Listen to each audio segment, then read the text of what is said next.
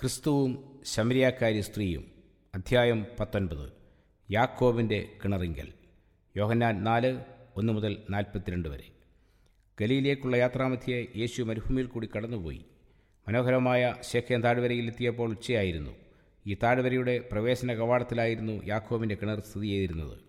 യാത്രാക്ഷീണം ബാധിച്ച് യേശു വിശ്രമിക്കാനായി അവിടെ ഇരുന്നപ്പോൾ ശിഷ്യന്മാർ ഭക്ഷണം വാങ്ങുവാനായി പോയി. യഹൂദരും ശമര്യരും ശത്രുതയിലാണ് കഴിഞ്ഞിരുന്നത്. അവർ തമ്മിൽ സമ്പർക്കങ്ങളൊന്നുമില്ലായിരുന്നു. അത്യാവശ്യത്തിന് ചില വ്യാപാരങ്ങൾ നടത്തിയിരുന്ന ഒഴിച്ച് ശമരിയാക്കാരുമായുള്ള എല്ലാ സാമൂഹിക ബന്ധങ്ങളെയും റബിമാർ വിലക്കിയിരുന്നു. യഹൂദന്മാർ ശമരിയാക്കാരിൽ നിന്ന് കടം വാങ്ങുകയോ അവരുടെ സഹായങ്ങൾ സ്വീകരിക്കുകയോ അവരുടെ ആഹാരം ഭക്ഷിക്കുകയോ ചെയ്തിരുന്നില്ല. ദാഹജലം വാങ്ങുന്നതിന് പോലും നിഷിദ്ധമായി കണക്കാക്കപ്പെട്ടിരുന്നു. ആ കീഴ്വഴക്കമനുസരിച്ചാണ് ശിഷ്യന്മാർ ഭക്ഷണം വാങ്ങുവാൻ പോയത്.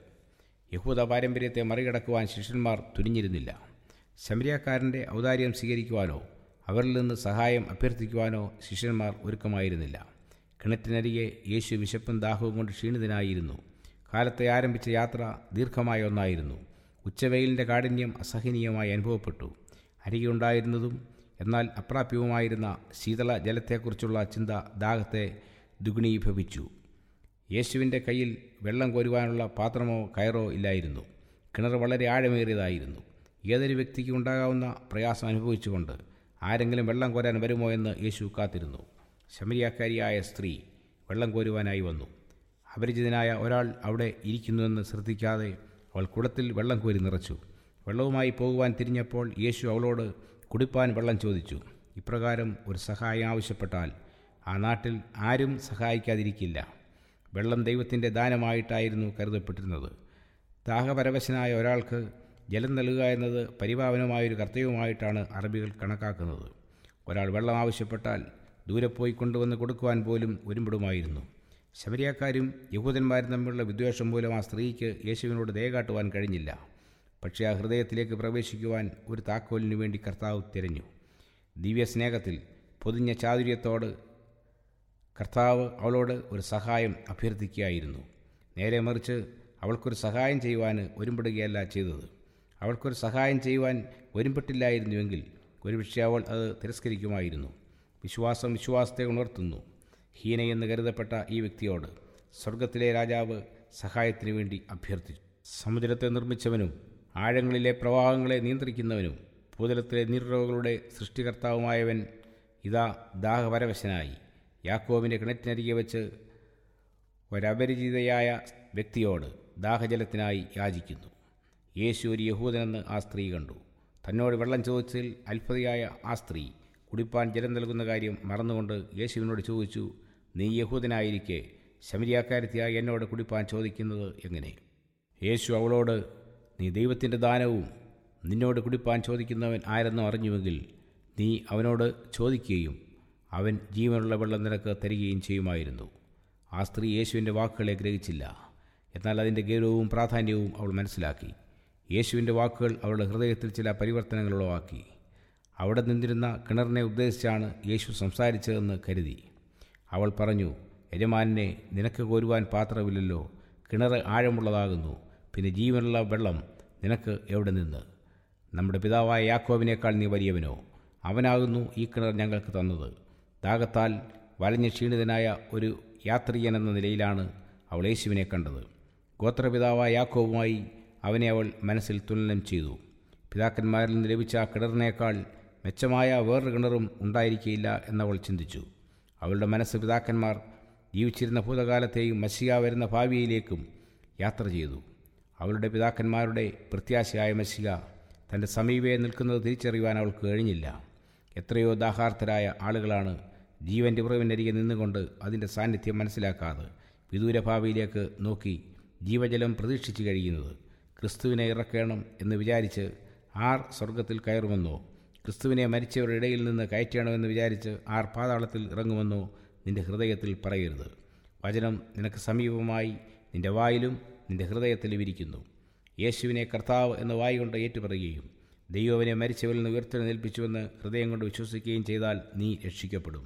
റോമർ 10:6-9 വരെ. തന്നെ സംബന്ധിച്ച ചോദ്യത്തിന് ഉടനടി ഉത്തരം നൽകാതെ യേശു പറഞ്ഞു, ഈ വെള്ളം കുടിക്കുന്നവനെല്ലാം പിന്നെയും ദാഹിക്കും. ഞാൻ കൊടുക്കുന്ന വെള്ളം കുടിക്കുന്നവനോ ഒരു നാളും ദാഹിക്കുകയില്ല. ഞാൻ കൊടുക്കുന്ന വെള്ളം അവനിൽ നിത്യജീവനിലേക്ക് പൊങ്ങിവരുന്ന നീരുറവയായിത്തീരും. ഈ ലോകത്തിൻ്റെ നീരുറവയിൽ നിന്ന് ദാഹം ശമിപ്പിക്കുവാൻ ആഗ്രഹിക്കുന്നവർക്ക് പിന്നെയും ദാഹിക്കും. എല്ലായിടത്തും മനുഷ്യർ അസംതൃപ്തരാണ്. ആത്മാവിൻ്റെ ആവശ്യങ്ങൾ നിറവേറ്റാനായി എന്തെങ്കിലും ലഭിക്കാൻ അവർ ആഗ്രഹിക്കുന്നു. ആത്മാവിൻ്റെ ആവശ്യങ്ങളെ നിറവേറ്റുവാൻ ഒരാൾക്ക് മാത്രമേ കഴിയുകയുള്ളൂ. ലോകത്തിൻ്റെ ആവശ്യവും ജാതികളുടെ പ്രത്യാശയും ക്രിസ്തുവാകുന്നു. അവന് മാത്രം നൽകുവാൻ കഴിയുന്ന ദിവ്യകൃപ ജീവജലത്തെപ്പോലെ ആത്മാവിനെ ശുദ്ധീകരിക്കുന്നതും ജീവനും ചൈതന്യവും ഉളവാക്കുന്നതുമാകുന്നു. ജീവജലം ഒരിക്കൽ മാത്രം പാനം ചെയ്താൽ മതിയാകുമെന്ന ആശയം യേശുക്രിസ്തു നൽകിയില്ല. യേശുവിൻ്റെ സ്നേഹത്തെ രുചിച്ചറിയുവാൻ തുടർച്ചയായി പാനം ചെയ്യുവാൻ ആഗ്രഹിക്കും.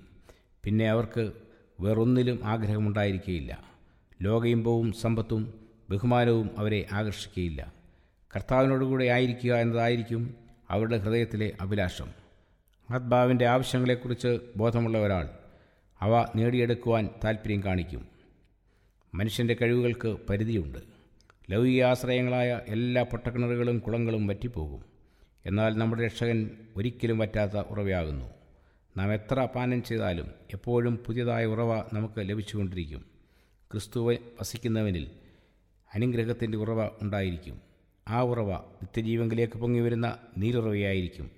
ഈ ഉറവയിൽ നിന്ന് നമ്മുടെ ആവശ്യത്തിന് മതിയായ ബലവും കൃപയും കോരിയെടുക്കുവാൻ കഴിയും.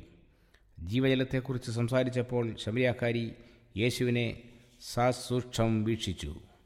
യേശു പറഞ്ഞ ദാനം ലഭിക്കാനുള്ളതായ ഒരു താൽപ്പര്യം അവളിൽ സംജാതമായി. യേശു സൂചിപ്പിച്ച ജലം യാക്കോബിൻ്റെ കിണറ്റിലെ വെള്ളത്തെക്കുറിച്ചായിരുന്നില്ല എന്നവൾ മനസ്സിലാക്കി. തുടർച്ചയായ ആ കിണറ്റിലെ ജലം കുടിച്ചുകൊണ്ടിരുന്ന അവൾക്ക് വീണ്ടും ദാഹിക്കുകയും ഈ ജലം കുടിച്ചുകൊണ്ടിരിക്കുകയും ചെയ്യുന്ന അനുഭവം ഉണ്ടായിരുന്നത്. യജമാനെ, എനിക്ക് ദാഹിക്കാതെയും ഞാൻ കോരുവാനിവിടെ വരാതെയും ഇരിക്കേണ്ടതിന് ആ വെള്ളം എനിക്ക് തരയണം, അവൾ പറഞ്ഞു. യേശു അവളുടെ സംഭാഷണത്തെ വേറൊന്നിലേക്ക് തിരിച്ചുവിട്ടു. താൻ നൽകുവാൻ ആഗ്രഹിച്ച ദാനം അവൾ സ്വീകരിക്കുന്നതിന് മുമ്പായി അവളുടെ പാപത്തെക്കുറിച്ചും രക്ഷകനെക്കുറിച്ചും ബോധം വരുത്തേണ്ടത് ആവശ്യമാണെന്ന് യേശു അറിഞ്ഞു. യേശു അവളോട്, പോയി നിന്റെ ഭർത്താവിനെ വിളിച്ചുകൊണ്ടുവരിക എന്ന് പറഞ്ഞു. എനിക്ക് ഭർത്താവില്ല എന്ന സ്ത്രീ ഉത്തരം പറഞ്ഞു. ആ ഭാഗത്തെക്കുറിച്ചുള്ള എല്ലാ ചോദ്യങ്ങളും അവസാനിപ്പിക്കുവാൻ വേണ്ടിയായിരുന്നു അവൾ അപ്രകാരം പറഞ്ഞത്. എനിക്ക് ഭർത്താവില്ല എന്ന് നീ പറഞ്ഞത് ശരി. 5 ഭർത്താക്കന്മാർ നിനക്കുണ്ടായിരുന്നു. ഇപ്പോൾ ഉള്ളവനോ ഭർത്താവല്ല. നീ പറഞ്ഞത് സത്യം തന്നെ, യേശു പറഞ്ഞു. ആ ശമരിയാക്കാരി സ്ത്രീ ഭയന്ന് വിറച്ചു. നിഗൂഢമായ ഒരു കരം അവളുടെ ജീവിതത്തിൻ്റെ താളുകൾ മറിക്കുന്നതായി അവൾക്ക് ബോധ്യപ്പെട്ടു. അവൾ ഒളിച്ചു വയ്ക്കുവാൻ ആഗ്രഹിച്ചതെല്ലാം തുറന്നു കാട്ടപ്പെട്ടു. തൻ്റെ ജീവിത രഹസ്യങ്ങളെ വായിപ്പാൻ കഴിവുള്ള ഈ മനുഷ്യൻ ആരാണ്? എല്ലാ രഹസ്യങ്ങളും വെളിപ്പെടുത്തുന്ന ന്യായവിധി നാളിനെക്കുറിച്ച്, നിത്യതയെക്കുറിച്ചുള്ളതായ ചിന്തകൾ അവളുടെ മനസ്സിലേക്ക് കടന്നു വന്നു. അവളുടെ മനസാക്ഷി ഉണർന്നു. അവൾക്കൊന്നും നിഷേധിക്കുവാൻ കഴിഞ്ഞില്ല. എന്നാൽ ഇത്രയും അസ്വീകാര്യമായൊരു വിഷയത്തെക്കുറിച്ചുള്ള എല്ലാ പരാമർശവും ഒഴിവാക്കുവാൻ അവൾ ആഗ്രഹിച്ചു. ഭയഭക്തിയോട് അവൾ പറഞ്ഞു, യജമാനെ, നീ പ്രവാചകൻ എന്ന് ഞാൻ കാണുന്നു. കുറ്റബോധത്താൽ കലങ്ങിയ മനസ്സിനെ ശാന്തമാക്കുവാൻ അവൾ വിശ്വാസപരമായ ചില തർക്കവിഷയങ്ങളിലേക്ക് തിരിഞ്ഞു.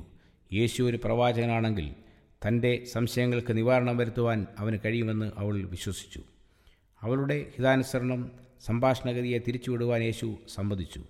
എന്നാൽ സത്യം അവൾക്ക് മനസ്സിലാക്കി കൊടുക്കുവാനുള്ള സന്ദർഭത്തെ യേശു കാത്തിരുന്നു. ഞങ്ങളുടെ പിതാക്കന്മാർ ഈ മലയിൽ നമസ്കരിച്ചു വന്നു. നമസ്കരിക്കേണ്ടുന്ന സ്ഥലം യെരുശലേമിലാകുന്നുവെന്ന് നിങ്ങൾ പറയുന്നു.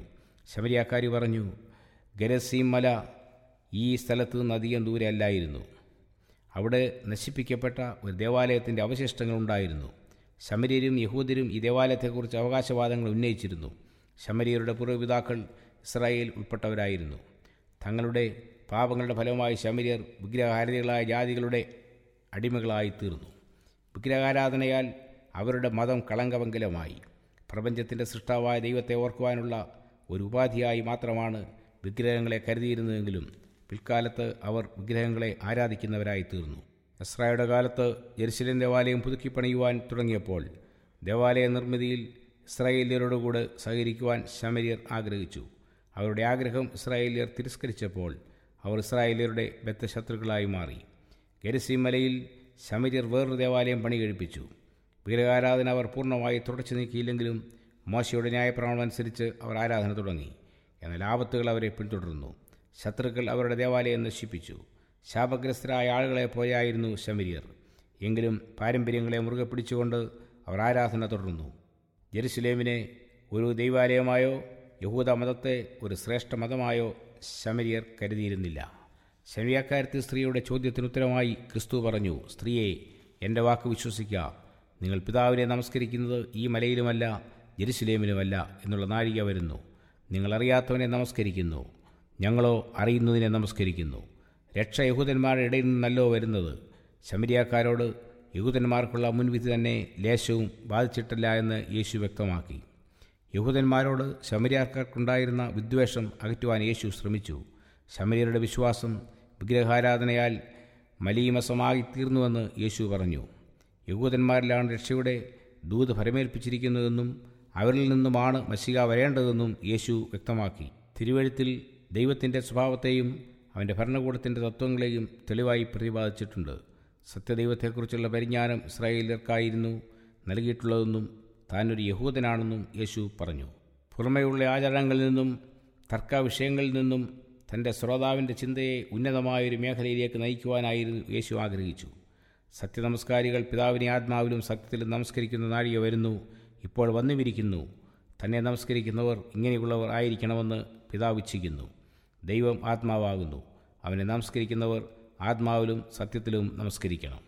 പുതുതായി ജനിച്ചില്ല എങ്കിൽ ദൈവരാജ്യം കാണുവാൻ ആർക്കും കഴിയുകയില്ല എന്ന് നിക്കോദെമസിനോട് പറഞ്ഞ അതേ സത്യം കർത്താവ് ശമരിയാക്കാരി സ്ത്രീയോടും പറഞ്ഞു. ഒരു വിശുദ്ധ പർവ്വതത്തെയോ ഒരു ദൈവാലയത്തെയോ തേടിച്ചെല്ലുന്നത് കൊണ്ട് സ്വർഗവുമായി ബന്ധപ്പെടുന്നുവെന്ന് അർത്ഥമാക്കേണ്ടതില്ല. ബാഹ്യമായ ചടങ്ങുകളിൽ ഒതുങ്ങുന്നതല്ല മതം. ദൈവത്തിൽ നിന്ന് വരുന്ന മതം ദൈവത്തിങ്കിലേക്ക് ആളുകളെ നയിക്കും. ദൈവത്തെ യഥാർത്ഥത്തിൽ സേവിക്കുന്നതിന് ദൈവാത്മാവാൽ നാം വീണ്ടും ജനിക്കണം. അത് നമ്മുടെ ഹൃദയത്തെ ശുദ്ധീകരിക്കുകയും മനസ്സിനെ പുതുതാക്കുകയും ചെയ്യും. ദൈവത്തെ അറിയുന്നതിനും സ്നേഹിക്കുന്നതിനും നമുക്ക് പുതുശക്തി നൽകുകയും ദൈവത്തിൻ്റെ എല്ലാ കൽപ്പനകളെയും അനുസരിക്കുന്നതിന് നമ്മുടെ മനസ്സിനെ സജ്ജമാക്കുകയും ചെയ്യും. യഥാർത്ഥ ആരാധന ഇതാകുന്നു. പരിശുദ്ധാത്മാവിൻ്റെ പ്രവർത്തന ഫലമാണിത്. എല്ലാ ആത്മാർത്ഥമായ പ്രാർത്ഥനയും പരിശുദ്ധാത്മാവിൻ്റെ പ്രേരണയാൽ ഉണ്ടാകുന്നു. അങ്ങനെയുള്ള പ്രാർത്ഥന ദൈവം കേൾക്കുന്നു. എവിടെ ഒരു വ്യക്തി ദൈവത്തോട് ചേരുവാൻ കാക്ഷിക്കുന്നുവോ അവിടെ പരിശുദ്ധാത്മാവിൻ്റെ പ്രവർത്തനം നടക്കുന്നു. ആ വ്യക്തിക്ക് ദൈവം തന്നെ വെളിപ്പെടുത്തി കൊടുക്കുകയും ചെയ്യുന്നു. ഇപ്രകാരമുള്ള ആരാധകരെ ദൈവം കാത്തിരിക്കുന്നു. അവരെ തൻ്റെ പുത്രിപുത്രന്മാരാക്കുവാൻ ദൈവം ഒരുക്കത്തോടെ ഇരിക്കുന്നു. യേശു ശമരിയാക്കാരത്തി സ്ത്രീയുമായി സംഭാഷിച്ചു കൊണ്ടിരുന്നപ്പോൾ അവളുടെ ഹൃദയത്തിൽ കർത്താവിൻ്റെ വാക്കുകൾ ആഴമായി പതിഞ്ഞു. യഹൂദന്മാരിൽ നിന്നോ ശമരിയ പുരോഹിതന്മാരിൽ നിന്നോ ഇത് സ്നേഹാർദ്രമായ വാക്കുകൾ അവൾ ഇതിനു മുമ്പ് കേട്ടിട്ടില്ലായിരുന്നു. അവളുടെ ഭൂതകാലം അവളുടെ മുമ്പിൽ തുറക്കപ്പെട്ടപ്പോൾ തൻ്റെ ഏറ്റവും വലിയ ആവശ്യത്തെക്കുറിച്ച് അവൾ ബോധവതിയായി. തൻ്റെ ആത്മാവിൻ്റെ ആവശ്യത്തെ അവൾ മനസ്സിലാക്കി. കിണറ്റിലെ ജലത്തിന് അവളുടെ ദാഹം ശമിപ്പിക്കുവാൻ സാധ്യമില്ലായിരുന്നു. തൻ്റെ ഇതുവരെയുള്ള ജീവിതത്തിൽ ആത്മാവിൻ്റെ ആവശ്യത്തെ ഇപ്രകാരം ബോധ്യമാക്കി കൊടുത്ത വേറൊരു സംഭവം ഉണ്ടായിട്ടില്ല. അവളുടെ ജീവിത രഹസ്യങ്ങൾ താൻ അറിയുന്നുവെന്ന് യേശു അവളെ ധരിപ്പിച്ചു. തന്നോട് അനുകമ്പയും സ്നേഹമുള്ള ഒരുറ്റ സുഹൃത്താണ് യേശുവെന്ന് ആ ശമരിയാക്കാരത്തി സ്ത്രീക്ക് മനസ്സിലായി. യേശുവിൻ്റെ സാന്നിധ്യം അവളെ കുറ്റബോധമുള്ളവളാക്കി. എങ്കിലും അവളെ കുറ്റപ്പെടുത്തുന്ന ഒരു വാക്കുപോലും യേശു പറഞ്ഞില്ല.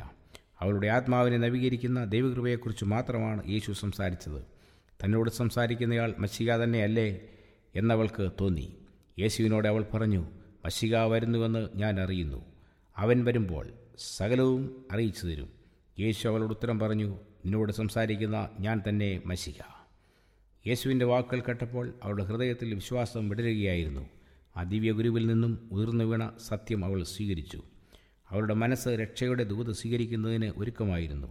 അവൾക്ക് ലഭിച്ച ശ്രേഷ്ഠമായ ദൂത് അവൾ സന്തോഷത്തോടുകൂടി സ്വീകരിച്ചു. ആ ശമരിയാക്കാരി തിരുവെഴുത്തുകളിൽ തൽപരയായിരുന്നു. കൂടുതൽ വെളിച്ചം സ്വീകരിപ്പാൻ പരിശുദ്ധാത്മാവ് അവളെ ഒരുക്കി. പഴയ നിയമത്തിലെ വാഗ്ദത്തം അവൾ പഠിച്ചിരുന്നു. നിന്റെ ദൈവമായ യഹോവ നിനക്ക് എന്നെപ്പോലെ ഒരു പ്രവാചകനെ നിന്റെ മധ്യേ നിന്റെ സഹോദരന്മാരുടെ ഇടയിൽ നിന്ന് എഴുന്നേൽപ്പിച്ചു തരും. അവൻ്റെ വചനം നിങ്ങൾ കേൾക്കണം. ആവർത്തനം 18:15. ഈ പ്രവചനം മനസ്സിലാക്കുവാൻ അവൾ ആശിച്ചു. അവളുടെ മനസ്സിൽ ദിവ്യപ്രകാശം പരന്നുകൊണ്ടിരുന്നു.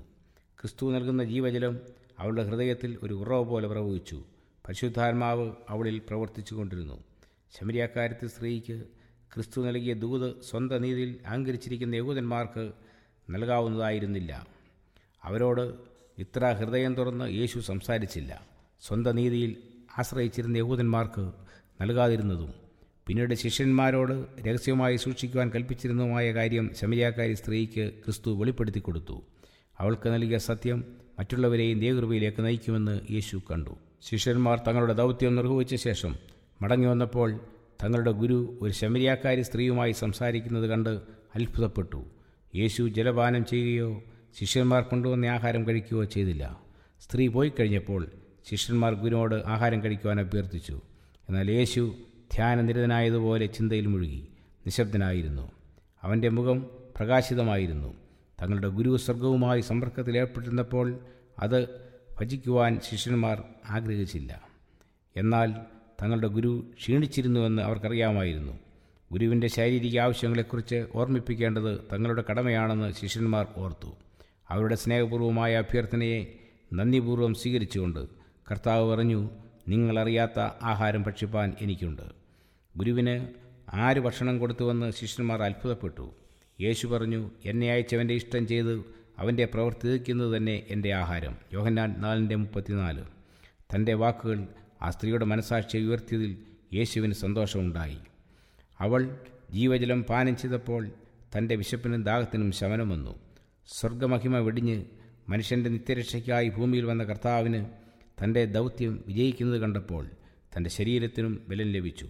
സത്യത്തിനു വേണ്ടി വിശക്കുകയും ദാഹിക്കുകയും ചെയ്യുന്ന ഒരാളെ സൂക്ഷിക്കുന്നത് ഭക്ഷണവും പാനീയവും കഴിക്കുന്നതിനേക്കാൾ കർത്താവിന് പ്രിയങ്കരമായിരുന്നു. അത് കർത്താവിന് ആശ്വാസവും നവോന്മാഷവും നൽകി. മറ്റുള്ളവർക്ക് നന്മ ചെയ്യുക എന്നത് തൻ്റെ ജീവനായിരുന്നു. മറ്റുള്ളവർ തന്നെ തിരിച്ചറിയുന്നതിനു വേണ്ടി നമ്മുടെ രക്ഷകൻ ദാഹിക്കുന്നു. തൻ്റെ രക്തത്താൽ വിലയ്ക്ക് വാങ്ങപ്പെട്ടവരുടെ സ്നേഹത്തിനും സഹതാപത്തിനും വേണ്ടി കർത്താവ് ഏറ്റവും അധികം ആഗ്രഹിക്കുന്നു. അവർ തൻ്റെ അടുക്കൽ വന്ന് ജീവൻ പ്രാപിക്കണമെന്നായിരുന്നു യേശുവിൻ്റെ ഹൃദയാഭിലാഷം. ഒരു മാതാവ് തൻ്റെ കുഞ്ഞിൻ്റെ സന്തോഷത്തോടു കൂടിയുള്ള പുഞ്ചിരി കാണുമ്പോൾ ആഗ്രഹിക്കുന്നത് പോലെ ക്രിസ്തു തൻ്റെ ജനത്തിൻ്റെ നന്ദിപൂർവമാകുന്ന സ്നേഹം കാണുവാൻ കാക്ഷിക്കുന്നു. ഒരു ദൈവപൈതൽ ദൈവത്തോടുള്ള സ്നേഹം പ്രകടിപ്പിക്കുമ്പോൾ തന്നിൽ ആത്മീയ ജീവിതം ആരംഭിച്ചു എന്നതിൻ്റെ വ്യക്തമായ തെളിവുകൂടെയാണിത്. ക്രിസ്തുവിൻ്റെ വാക്കുകൾ ശ്രദ്ധിച്ച ശമരിയാക്കാരി സ്ത്രീ സന്തോഷഭരിതയായി തീർന്നു. സത്യം അവൾക്ക് വെളിപ്പെട്ടപ്പോൾ തൻ്റെ ഹൃദയം അവൾ ദൈവത്തിന് സമർപ്പിച്ചു. അവളുടെ പാത്രം കിണറ്റിൻകരയിൽ വെച്ച ശേഷം അവൾക്ക് ലഭിച്ച സ്വതോർത്ഥമായ മറ്റുള്ളവരെ അറിയിക്കുവാൻ പോയി. അവൾ പോയതിൻ്റെ കാരണം യേശുവിനറിയാമായിരുന്നു. ആ പാത്രം അവിടെ വച്ചിട്ട് അവൾ പോയത് ക്രിസ്തുവിൻ്റെ വാക്കുകളുടെ ശക്തിയെ കാണിക്കുന്നു. ജീവജലം സ്വായത്തമാക്കുവാൻ അവൾ എന്ത് തൽപരയായിരുന്നുവെന്നും ഇത് വ്യക്തമാക്കുന്നു. താൻ കിണറ്റിനരികെ വന്നതിൻ്റെ ഉദ്ദേശം പോലും അവൾ മറന്നുപോയി. യേശുവിൻ്റെ ദാഹജലത്തിനു വേണ്ടിയുള്ള അഭ്യർത്ഥനയും അവൾ മറന്നു. സന്തോഷം നിറഞ്ഞ ഹൃദയവുമായി തനിക്ക് ലഭിച്ച വിലയേറിയ വെളിച്ചം മറ്റുള്ളവർക്ക് പകർന്നു കൊടുക്കാനായി അവൾ വേഗത്തിൽ പട്ടണത്തിലേക്ക് പോയി. ഞാൻ ചെയ്തതൊക്കെയും എന്നോട് പറഞ്ഞ ഒരു മനുഷ്യനെ വന്ന് കാൺമീൻ, അവൻ പക്ഷേ ക്രിസ്തു ആയിരിക്കുമോ? ആ സ്ത്രീയുടെ വാക്കുകൾ പട്ടണവാസികളെ സ്പർശിച്ചു. അവളുടെ മുഖത്ത് അത്ഭുതം തുടിച്ചു നിന്നു. അവളുടെ രൂപത്തിനും ഭാവത്തിനും ആകമാനം മാറ്റം സംഭവിച്ചിരുന്നു. യേശുവിനെ കാണുവാൻ ആ ജനത്തിന് വളരെ താല്പര്യമുണ്ടായി. അവർ പട്ടണത്തിൽ നിന്ന് പുറപ്പെട്ട് അവൻ്റെ അടുക്കൽ വന്നു. കിണറിൻ്റെ സമീപം ഇരുന്ന യേശു തൻ്റെ മുമ്പാകെ പരന്നു കിടന്നിരുന്ന വയലുകളിലേക്ക് നോക്കി. സൂര്യൻ്റെ സുവർണരശ്മിയിൽ പച്ചനിറമുള്ള വയൽ മനോഹരമായി കാണപ്പെട്ടു. ശിഷ്യന്മാരെ വയൽ ചൂണ്ടിക്കാണിച്ചുകൊണ്ട് യേശു പറഞ്ഞു, ഇനി 4 മാസം കഴിഞ്ഞിട്ട് കൊയ്ത്ത് വരുന്നു എന്ന് നിങ്ങൾ അറിയുന്നില്ലയോ? നിങ്ങൾ തലപൊക്കി നോക്കിയാൽ നിലങ്ങൾ ഇപ്പോൾ തന്നെ കൊയ്ത്തിന് വെളുത്തിരിക്കുന്നത് കാണാം എന്ന് ഞാൻ നിങ്ങളോട് പറയുന്നു. യേശു ശിഷ്യന്മാരോട് സംസാരിച്ചു കൊണ്ടിരുന്നപ്പോൾ തന്നെ ശിഷ്യന്മാർ കൂട്ടമായി കിണറിൻ്റെ അരികിലേക്ക് വരുന്നത് അവർ കണ്ടു. കൊയ്ത്തിന് ഇനി 4 മാസം ഉണ്ടായിരുന്നിട്ടും ഇതാ നല്ല ഒരു കൊയ്ത്തിന് സന്ദർഭമുണ്ടായിരിക്കുന്നു. വിതയ്ക്കുന്നവന് കൊയ്യുന്നവനും ഒരുമിച്ച് സന്തോഷിപ്പാൻ തക്കവണ്ണം കൊയ്യുന്നവൻ കൂലി വാങ്ങി നിത്യജീവനിലേക്ക് വിളവ് കൂട്ടിവെക്കുന്നു. വിതയ്ക്കുന്നത് ഒരുത്തൻ, കൊയ്യുന്നത് മറ്റൊരുത്തൻ എന്നുള്ള പഴഞ്ചൊൽ ഇതിൽ ഒത്തിരിക്കുന്നു. സുവിശേഷം സ്വീകരിക്കുന്നവർക്ക് ദൈവത്തോടുള്ള കടപ്പാടിനെക്കുറിച്ചാണ് കർത്താവ് ഇവിടെ ചൂണ്ടിക്കാണിക്കുന്നത്. അവർ ദൈവത്തിൻ്റെ ജീവിക്കുന്ന പ്രതിനിധികളായിരിക്കണം. അവരുടെ വ്യക്തിഗതമായ സേവനം ദൈവത്തിന് ആവശ്യമുണ്ട്. നാം വിതയ്ക്കുകയോ കൊയ്യുകയോ എന്തു ചെയ്തിരുന്നാലും ദൈവത്തിന് വേണ്ടി അത്രേ ചെയ്യുന്നത്. ഒരാൾ വിതയ്ക്കുന്നു, മറ്റൊരാൾ വിളവ് ശേഖരിക്കുന്നു. വിതയ്ക്കുന്നവനും കൊയ്യുന്നവനും പ്രതിഫലം ലഭിക്കുന്നു. അവരുടെ പ്രയത്നഫലത്തിൽ അവർ സന്തോഷിക്കുന്നു. യേശു ശിഷ്യന്മാരോട് പറഞ്ഞു, നിങ്ങൾ അധ്വാനിച്ചിട്ടില്ലാത്തത് കൊയ്യുവാൻ ഞാൻ നിങ്ങളെ അയച്ചിരിക്കുന്നു. മറ്റുള്ളവർ അധ്വാനിച്ചു, അവരുടെ അധ്വാനഫലത്തിലേക്ക് നിങ്ങൾ പ്രവേശിച്ചിരിക്കുന്നു. പെന്തക്കോസ്ത് ദിവസം നടക്കാനിരിക്കുന്ന വലിയ വിളവെടുപ്പിനെ കർത്താവ് മുൻകൂട്ടി കാണുകയായിരുന്നു. തങ്ങളുടെ സ്വന്തം പരിശ്രമഫലമായാണ് ഈ വിളവെടുപ്പ് എന്ന് ശിഷ്യന്മാർ കരുതുവാൻ പാടില്ല. മറ്റുള്ളവരുടെ പ്രയത്നങ്ങളിലേക്ക് അവർ പ്രവേശിക്കുകയായിരുന്നു. ആദാമിൻ്റെ വീഴ്ച മുതൽ മനുഷ്യഹൃദയങ്ങളിൽ വിതയ്ക്കുവാൻ തിരഞ്ഞെടുക്കപ്പെട്ട തൻ്റെ വേലക്കാർക്ക് ദൈവവചനമാകുന്ന വിത്ത് നൽകിക്കൊണ്ടിരിക്കുകയാണ്. അദൃശ്യനായ സർവശക്തൻ നിശബ്ദനെങ്കിലും ഫലവത്തായ വിളവെടുപ്പിനു വേണ്ടി പ്രവർത്തിച്ചുകൊണ്ടിരിക്കുന്നു. ദൈവകൃപയാകുന്ന മഴയും സൂര്യപ്രകാശവും സത്യമാകുന്ന വിത്തിനെ പോഷിപ്പിക്കുവാൻ ദൈവം നൽകിക്കൊണ്ടിരിക്കുന്നു. തൻ്റെ സ്വന്തം രക്തത്താൽ വിത്തിനെ നനപ്പാൻ കർത്താവ് ഒരുങ്ങിക്കഴിഞ്ഞിരിക്കുന്നു. ദൈവത്തോട് കൂട്ടുവേലക്കാരായിരിക്കാനുള്ളതായ പദവി ശിഷ്യന്മാർക്ക് ലഭിച്ചു. അവർ ക്രിസ്തുവിൻ്റെയും പൂർവ്വകാലങ്ങളിലെ വിശുദ്ധന്മാരുടെയും കൂട്ടുവേലക്കാർ എന്ന പദവിയിലേക്ക് ഉയർന്നു. പെന്തക്കോസ്ത് നാളിൽ പരിശുദ്ധാത്മവർഷം ഉണ്ടായപ്പോൾ ആയിരങ്ങൾ കർത്താവിനോട് ചേർന്നു. ഇത് കർത്താവ് വിത്തി വിതച്ചതിൻ്റെ ഫലമായിരുന്നു. ആ കൊയ്ത്ത് കർത്താവിൻ്റെ പ്രയത്നഫലവും ആയിരുന്നു. യാക്കോബിൻ്റെ കിണറ്റിനരികെ വെച്ച് യേശു ശമരിയാക്കാരത്തിയോട് സംസാരിച്ച വാക്കുകൾ കൂടെ നല്ല വിത്ത് വിതച്ചു. എത്ര വേഗത്തിലാണ് അത് ഫലം പുറപ്പെടുവിച്ചത്! ധാരാളം ശമരിയാക്കാർ വന്ന് യേശുവിനെ ശ്രദ്ധിച്ചു. അവർ യേശുവിൽ വിശ്വസിച്ചു. അവർ അവൻ്റെ ചുറ്റും കൂടി അവരുടെ സംശയങ്ങൾക്ക് നിവാരണം വരുത്തി. അവർക്ക് മനസ്സിലാകാതെയായിരുന്ന പല കാര്യങ്ങളും യേശു വിശദീകരിച്ചപ്പോൾ അവർ സംതൃപ്തരായി. അവരുടെ സംശയങ്ങളെല്ലാം നീങ്ങി. ഇരുട്ടിൽ കഴിഞ്ഞിരുന്ന ജനത്തിന് വെളിച്ചം ലഭിച്ചതുപോലെയായി. എന്നാൽ ഹ്രസ്വമായ ഈ കൂടിക്കാഴ്ച അവസാനിച്ചപ്പോൾ അവർ ഖിന്നരായി. യേശുവിൽ നിന്ന് ഇനി കൂടുതൽ അവർക്ക് കേൾക്കുവാനും മറ്റ് സുഹൃത്തുക്കളും ഈ ഗുരുവിനെ ശ്രദ്ധിക്കുവാനും അവർ ആഗ്രഹിച്ചു. തങ്ങളുടെ പട്ടണത്തിലേക്ക് യേശുവിനെ അവർ ക്ഷണിച്ചു. 2 ദിവസം കൂടി യേശു ശമരിയയിൽ പാർത്തു. അനവധി ആളുകൾ യേശുവിൽ വിശ്വസിച്ചു. യേശുവിൻ്റെ ലാളിത്യത്തെ പരീശന്മാർ വെറുത്തിരുന്നു. യേശു പ്രവർത്തിച്ച അത്ഭുതങ്ങൾ അവർ അവഗണിച്ചു. താൻ ദൈവപുത്രനാണെന്നുള്ളതിൻ്റെ അടയാളം അവർ ആവശ്യപ്പെട്ടു. എന്നാൽ ശമരിയാക്കാരാവട്ടെ ഒരടയാളവും ചോദിച്ചില്ല. മാത്രമല്ല, അവരുടെ ഇടയിൽ യേശു ഒരു അത്ഭുതവും പ്രവർത്തിച്ചില്ല. ശമരിയാക്കാരി സ്ത്രീയുടെ ജീവിത രഹസ്യങ്ങളെ തുറന്നു കാട്ടിയതല്ലാതെ മറ്റൊരത്ഭുതവും യേശു അവിടെ പ്രവർത്തിച്ചില്ല. എന്നിട്ടും അനേകം പേർ യേശുവിനെ സ്വീകരിച്ചു. സന്തോഷഭരിതരായ ശമരിയാക്കാർ ആ സ്ത്രീയോട് പറഞ്ഞു, ഇനി നിന്റെ വാക്കുകൊണ്ടല്ല ഞങ്ങൾ വിശ്വസിക്കുന്നത്, ഞങ്ങൾ നിന്നെ കേൾക്കുകയും അവൻ സാക്ഷാൽ ലോകരക്ഷിതാവ് എന്നറിയുകയും ചെയ്തിരിക്കുന്നു. മശിഹ യഹൂദന്മാർക്ക് വേണ്ടി മാത്രമല്ല, മുഴു ലോകത്തിനു വേണ്ടിയും രക്ഷകനായി വരുമെന്ന് ശമരിയാക്കാർ വിശ്വസിച്ചിരുന്നു. അവൻ ദൈവത്തിൽ നിന്ന് അയക്കപ്പെട്ട പ്രവാചകനെന്ന് മോശയിൽ കൂടെ പരിശുദ്ധാത്മാവ് പ്രവചിച്ചിരുന്നു. യാക്കോബിൽ കൂടെ ജാതികളുടെ അനുസരണം അവനോടാകും എന്നും അബ്രഹാമിൽ കൂടെ നിന്നിൽ ഭൂമിയിലെ സകല വംശങ്ങളും അനുഗ്രഹിക്കപ്പെടുമെന്നും പ്രവചിച്ചിരുന്നത് മശിഹായെക്കുറിച്ചായിരുന്നു. ശമരിയാക്കാർ ഈ പ്രവചനങ്ങളെ അടിസ്ഥാനപ്പെടുത്തിയാണ് വരുവാനുള്ള മശിഹായിൽ വിശ്വസിച്ചിരുന്നത്. യഹൂദന്മാർ പിൽക്കാലങ്ങളിൽ വന്ന പ്രവാചകന്മാരെ തെറ്റായി വ്യാഖ്യാനിച്ചതുകൊണ്ടും കർത്താവിൻ്റെ 2ാമത്തെ വരവിൽ പ്രത്യക്ഷമാകുവാൻ പോകുന്ന മഹത്വവും തേജസ്സും തൻ്റെ 1ാമത്തെ വരവിനെ നൽകിക്കൊണ്ടും ശമരിയാക്കാർ തിരുവെഴുത്തുകളെ ത്യജിക്കുന്നതിന് ഇടയായിത്തീർന്നു. എങ്കിലും മോശയെ അവർ അംഗീകരിച്ചിരുന്നു. ഈ തെറ്റായ വ്യാഖ്യാനങ്ങളെ എല്ലാം കർത്താവ് ദൂരീകരിച്ചപ്പോൾ അനേകർ പിൽക്കാല പ്രവചനങ്ങളെ സ്വീകരിക്കുകയും ദൈവരാജ്യത്തെക്കുറിച്ച് ക്രിസ്തു പറഞ്ഞത് വിശ്വസിക്കുകയും ചെയ്തു. യഹൂദനും മറ്റ് ജാതികൾക്കും ഇടയിലുള്ള വേർപാടിനെ നടിച്ചുകൊണ്ട് കർത്താവ് പ്രവർത്തനം ആരംഭിച്ചു. എല്ലാവരോടും രക്ഷയുടെ ദൂത് കർത്താവ് പ്രസംഗിച്ചു. താനൊരു യഹൂദനായിരുന്നെങ്കിലും പരീശന്മാരുടെ സൃഷ്ടിയായ ചട്ടങ്ങളും പാരമ്പര്യാചാരങ്ങളും യേശു കടപുഴകി എറിഞ്ഞുകൊണ്ട് ശമരിയരോട് സ്നേഹത്തോടെ ഇടപഴകി. യഹൂദൻ്റെ ദൃഷ്ടിയിൽ അധസ്ഥിതരായിരുന്ന ശമരിയാക്കാരുടെ ആതിഥ്യം സകല എതിർപ്പുകളെയും അവഗണിച്ചുകൊണ്ട് യേശു സ്വീകരിച്ചു. യേശു അവരോടുകൂടെ താമസിച്ചു. അവരുടെ ആഹാരം കഴിച്ചു. അവരുടെ തെരുക്കോണുകളിൽ പ്രസംഗിച്ചു. യേശു അവരെ സ്നേഹിച്ചു. ജെറുസലേം ദേവാലയത്തിൽ ഉയരം കുറഞ്ഞ ഒരു ഭിത്തി പ്രാകാരത്തെ ദേവാലയത്തിൻ്റെ മറ്റുള്ള ഭാഗങ്ങളിൽ നിന്ന് വേർതിരിച്ചിരുന്നു. യഹൂദന്മാരില്ലാത്ത മറ്റാരും ഈ ഭിത്തിക്കപ്പുറം പ്രവേശിക്കരുതെന്ന വിവിധ ഭാഷകളിൽ അവിടെ എഴുതി വച്ചിരുന്നു. യഹൂദനല്ലാത്ത ഒരാൾ ഈ മതിലിനപ്പുറം കടന്നാൽ അയാൾ ദൈവാലയം അശുദ്ധമാക്കുന്നതായി ഗണിക്കപ്പെടുകയും അയാളെ മരണശിക്ഷയ്ക്ക് വിധേയനാക്കുകയും ചെയ്യുമായിരുന്നു. എന്നാൽ ഈ ദൈവാലയവും അതിൻ്റെ ശുശ്രൂഷകളും ആരെ പ്രതികരിച്ചുവോ ആ രക്ഷകൻ സകല മനുഷ്യരെയും തന്നിലേക്ക് ആകർഷിക്കുകയും യഹൂദന്മാർ തിരസ്കരിച്ച രക്ഷ മറ്റുള്ളവർക്കായി തുറന്നു കൊടുക്കുകയും ചെയ്തു. യഹൂദന്മാരുടെ അസഹിഷ്ണുത യേശുവിൻ്റെ ശിഷ്യന്മാർക്കുണ്ടായിരുന്നു. അവർക്കും ഒരു അനുഗ്രഹം ഉണ്ടാകുന്നതിനു വേണ്ടിയായിരുന്നു യേശു ശമരിയിൽ പാർത്തത്. തങ്ങളുടെ രാഷ്ട്രത്തോടുള്ളതായ സ്നേഹം പ്രദർശിപ്പിക്കേണ്ടത് ശമരിയാക്കാരുടെ വിദ്വേഷം വെച്ചു പുലർത്തുന്നതിലൂടെയാണ് ശിഷ്യന്മാർ കരുതിയിരുന്നു. എന്നാൽ യേശു ശമരിയാക്കാരത്തിയോട് ഇടപെട്ട വിധം യേശുവിൻ്റെ ശിഷ്യന്മാരെ അത്ഭുതപ്പെടുത്തി. ശമരിയിൽ യേശു 2 ദിവസം താമസിച്ചപ്പോൾ കാണിച്ച മാതൃക അവർക്ക് അവഗണിക്കുവാൻ കഴിഞ്ഞില്ല. ശിഷ്യന്മാർക്ക് തങ്ങളുടെ ഗുരുവിനോടുണ്ടായിരുന്ന സ്നേഹവും തങ്ങളുടെ ഹൃദയത്തിലുണ്ടായിരുന്ന മുൻവിധികളെ കുറേയൊക്കെ അകറ്റി നിർത്തി. എങ്കിലും ഹൃദയപൂർവ്വം ശമര്യരോട് ഒത്തുചേരുവാൻ അവർക്ക് കഴിഞ്ഞില്ല. തങ്ങളിൽ കുടികൊണ്ടിരുന്ന വെറുപ്പും അവജ്ഞയും പാടെ തുടച്ചു നീക്കി അനുകമ്പയും ദയമുള്ളവരായി തീരുവാൻ ശിഷ്യന്മാർക്ക് ഉടനടി സാധിച്ചില്ല. ക്രിസ്തുവിൻ്റെ സ്വർഗാരോഹണത്തിന് ശേഷം താൻ പഠിപ്പിച്ച പാഠങ്ങളുടെ അർത്ഥം ഗ്രഹിക്കുവാൻ ശിഷ്യന്മാർക്ക് കഴിഞ്ഞു. പരിശുദ്ധാത്മാവ് തങ്ങളുടെ മേൽ വന്നതിന് ശേഷം ശിഷ്യന്മാർക്ക് പരിപൂർണ രൂപാന്തരം വന്നു കഴിഞ്ഞു. ശമരിയിൽ പത്രോസ് സുവിശേഷം പ്രസംഗിപ്പാൻ പോയപ്പോൾ പത്രോസിൻ്റെ പ്രവർത്തനം കർത്താവിൻ്റെ അതേ ആത്മാവിലായിരുന്നു. യോഹന്നാൻ എഫെസോസിലും സ്മുർന്നയിലും സുവിശേഷം പ്രസംഗിപ്പാൻ പോയപ്പോൾ ശേഖേമിൽ നടന്ന സംഭവങ്ങളെ ഓർത്തു.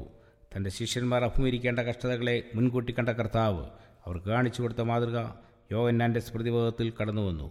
മനുഷ്യവർഗത്തോടുള്ള യേശുവിൻ്റെ നിസ്തൂല സ്നേഹം യോഹന്നാൻ അനുസ്മരിച്ചു. ശമരിയാക്കാരത്തിക്ക് ജീവജലം വാഗ്ദാനം ചെയ്ത കർത്താവ് ഇന്നും എല്ലാവർക്കും അതേ വാഗ്ദാനം നൽകിക്കൊണ്ടിരിക്കുന്നു. യേശുവിൻ്റെ അനുയായികൾ എന്നവകാശപ്പെടുന്നവർ ദരിദ്രരും അധസ്ഥിതരുമായ ആളുകളെ വെറുക്കുകയും അകറ്റുകയും ചെയ്തേക്കാം. എന്നാൽ ദൈവത്തിൻ്റെ മനുഷ്യരുള്ളതായ സ്നേഹത്തെ നശിപ്പിക്കുവാൻ ഒന്നിനും സാധ്യമല്ല. എത്ര പാപമംഗലമായ ജീവിതം നയിച്ചവരാണെങ്കിലും തൻ്റെ സമീപം വരുന്നവരുടെ കർത്താവ് പറയുന്നത്, നീ എന്നോട് ചോദിച്ചിരുന്നുവെങ്കിൽ ഞാൻ ജീവജലം നിനക്ക് തരുമായിരുന്നു എന്നത്രേ. സുവിശേഷത്തിൻ്റെ ക്ഷണത്തെ ചെറുതായി കാണുവാൻ പാടില്ലാത്തതാണ്. അത് പ്രത്യേകമായി ഒരു സമൂഹത്തിനു വേണ്ടി മാത്രമുള്ളതല്ല, നമ്മെ മാനിക്കുന്നവർക്ക് വേണ്ടി നൽകാനുള്ളതുമല്ല. രക്ഷയുടെ ദൂത് സകല മാനവർക്കും വേണ്ടിയുള്ളതാണ്. സത്യത്തെ സ്വീകരിപ്പാൻ ഒരുക്കമുള്ളവർ എവിടെയുണ്ടോ അവിടെ കർത്താവിൻ്റെ സാന്നിധ്യം ഉണ്ടായിരിക്കും. താൻ പിതാവിനെ വെളിപ്പെടുത്തി കൊടുക്കുകയും സകലതും അറിയുന്ന ദൈവത്തിന് ഇമ്പകരമായ ആരാധന അഭ്യസിപ്പിക്കുകയും ചെയ്യും. ഉപമകൾ കൂടി ആയിരിക്കയില്ല താൻ അവരോട് സംസാരിക്കുന്നത്. കിണറ്റിനരികെ വെച്ച് സ്ത്രീയോട് പറഞ്ഞതുപോലെ കർത്താവ് അവരോടും പറയുന്നു, നിന്നോട് സംസാരിക്കുന്ന ഞാൻ തന്നെ മശിയ ആകുന്നു. യേശു യഹൂദയിൽ നിന്ന് വരുമ്പോഴായിരുന്നു ശമരിയയിൽ യാക്കോബിൻ്റെ കിണറ്റിനരികെ എത്തിയത്. യഹൂദയിൽ കർത്താവിൻ്റെ പ്രവർത്തനത്തിന് അനുകൂലമായ പ്രതികരണം ലഭിച്ചില്ല. പുരോഹിതന്മാരും റബിമാരും കർത്താവിനെ അംഗീകരിച്ചിരുന്നില്ല. കർത്താവിന് അനുഗാമികൾ എന്ന് അവകാശപ്പെട്ടവർ പോലും അവൻ്റെ ദിവ്യ സ്വഭാവത്തിൻ്റെ മഹത്വം കണ്ടില്ല. താൻ ക്ഷീണിച്ചും തകർന്നും ഇരുന്നപ്പോൾ പോലും ഒരു സ്ത്രീയോട് ദിവ്യ സത്യത്തെക്കുറിച്ച് സംസാരിക്കുവാനുള്ളതായ സന്ദർഭം കർത്താവ് പാഴാക്കിയില്ല. വലിയ ജനക്കൂട്ടത്തിനു വേണ്ടി കർത്താവ് കാത്തിരുന്നില്ല. പലപ്പോഴും ഒരു ചെറിയ ജനക്കൂട്ടത്തോടായിരുന്നു കർത്താവ് സംഭാഷണം ആരംഭിച്ചിരുന്നത്. എന്നാൽ ക്രമേണ കടന്നു പോകുന്ന പലരും ആ കൂട്ടത്തിൽ ചേരുകയും അത് വലിയൊരു കൂട്ടമായി തീരുകയും ചെയ്തിരുന്നു. അങ്ങനെ അനേകം ആളുകൾ സ്വർഗത്തിൽ നിന്ന് വന്ന ഈ ഗുരുവിനെ ശ്രദ്ധിച്ചിരുന്നു. ശിഷ്യന്മാർ ചെറിയ കൂട്ടങ്ങളോട് സംസാരിക്കുവാൻ വൈമുഖ്യം കാട്ടരുത്.